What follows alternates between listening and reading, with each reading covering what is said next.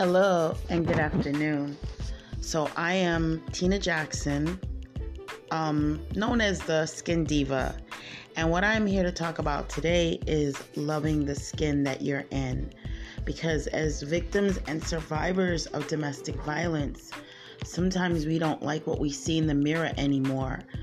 We don't like what we become, and we don't like how we look. So, we don't even look at ourselves. We don't even care how we look. We just throw a rag on our head, no lipstick, walk out the house in pajamas. I mean, I've seen it, and I'm like, as women, we should always look like women. So loving the skin that you're in.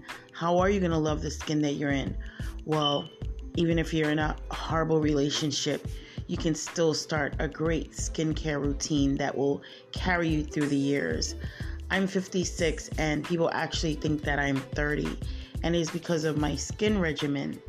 And it's not hard, and it's not only a skin regimen, it's also about drinking water, not soda, eating greenery, a lot of fruits and vegetables.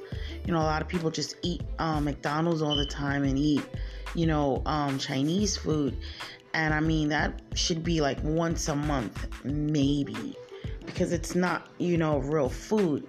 So you need like real food to sustain you and take you through. So that is what I'm all about as well. Loving the skin you're in, ladies.